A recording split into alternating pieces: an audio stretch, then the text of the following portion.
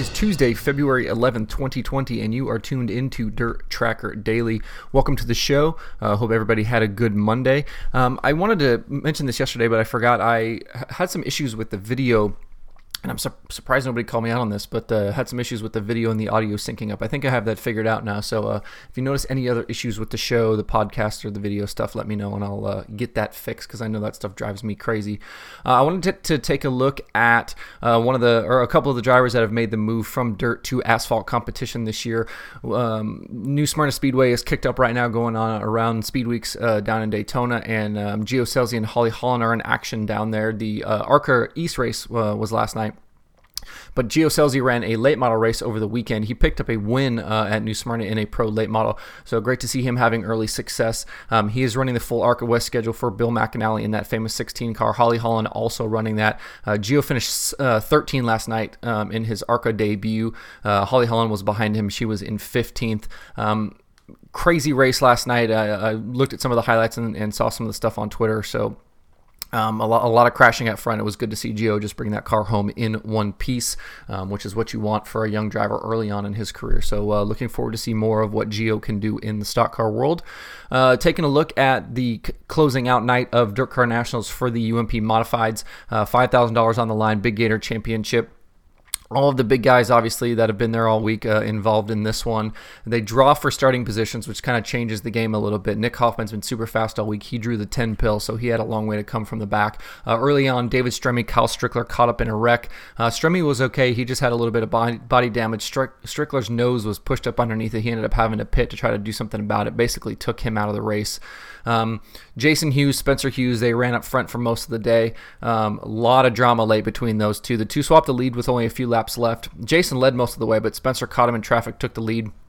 Spencer then jumped the cushion and let Jason get back by, but a late caution on the last lap. Literally, Jason was coming to the checkered as the caution flag waved.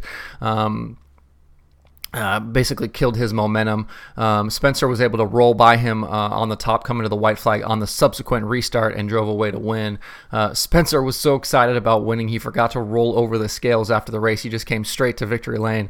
So they sat there for a minute and tried to figure out what the heck was going on, and then they had to call him back to the scales to make sure he was legal, which was pretty funny. But good for him. He won Big Gator Trophy and $5,000. Nick Hoffman, he ended up finishing 5th, even with a little bit of nose damage he had from late in the race. But he clinched the week-long points for the UMP Modifieds.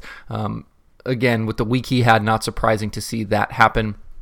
Moving over to the dirt car late models, I wanted to show something really quick. If you're watching this on video, I'm going to pull an image up really fast. Let's see if this works. So Tyler Bruning last night, he crashes on the front stretch, has quite a bit of damage to his late model. They used 2 tow trucks to pull his wrecked race car out of the field. They got one hooked up to the back. They got one hooked up to the front. They kind of cradled it. One tow truck driver driving forward, one tow truck driver driving backwards, and they drove it all the way around 1 and 2 and out the back stretch. So shout out to the Volusia crew. Haven't seen that one before. Pretty neat and pretty good coordination between those guys to get that car towed out and get that done. Let me get back to my notes here. Brandon Shepard dominated the feature. He started outside pole but took the lead immediately, continuing his momentum. He was, fast all race long. Nobody really had anything for him. There was good racing behind him, though. Chris Madden, Brian Shirley, Tim McCready, Mark Whitener, a couple other guys really kind of battled it out over those laps, for that second and third on spots on back. Brian Shirley did end up second with Dennis Erb third, Tim McCready fourth, Mark Whitener in fifth. The Dirt Car Late Models are back in action on Tuesday night. Great to see Volusia done by 10 o'clock. 2 full shows, late models and modifieds, done by 10 p.m. I know Tom Deary and the folks at Volusia are super happy about getting that done. If you can hear behind me, if there's a little bit of noise, it's pouring at my house right now. So if that's a little bit loud behind me, that's why. The All-Stars were at East Bay Raceway Park last night. Very different watching the late models get around that racetrack versus the sprint cars. It seems like the late models really, they're able to get around there. It's just, I don't know how to explain it. It's just a very different race to watch with the late models there versus the sprint cars. The sprint cars really feels like a much smaller racetrack for the sprint cars, and I don't know if it's just the speed difference or what it is, but those guys really had to kind of hustle their cars around. But Aaron Reitzel, man, he was fast all night long.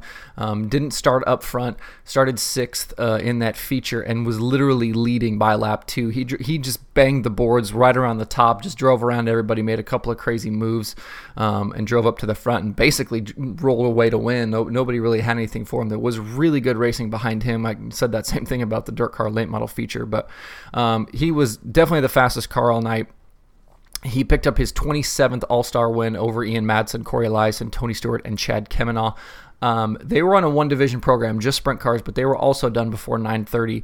So great to see series and tracks getting some programs done without going super late into the night. Pretty cool to see that.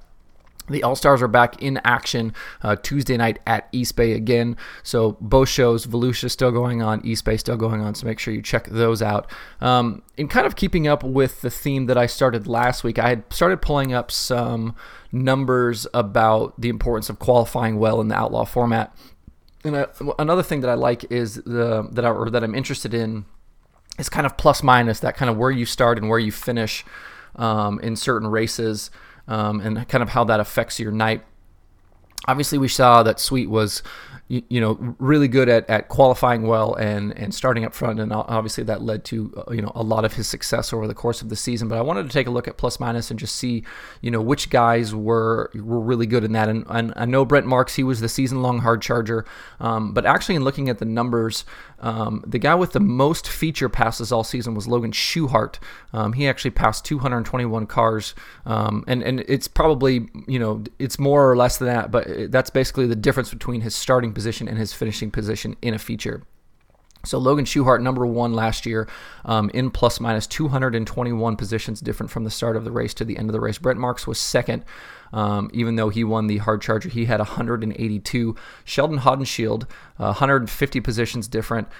Shots, obviously not surprising to see him here. I mentioned that on the show last week, is he actually had a little bit less or a little bit worse qualifying and starting positions than Sweet did, but he tried to make up for it by passing a lot more cars in the feature, so not surprising to see him up here. And then fifth on that list is Shane Stewart. He had 107 positions different from start to finish.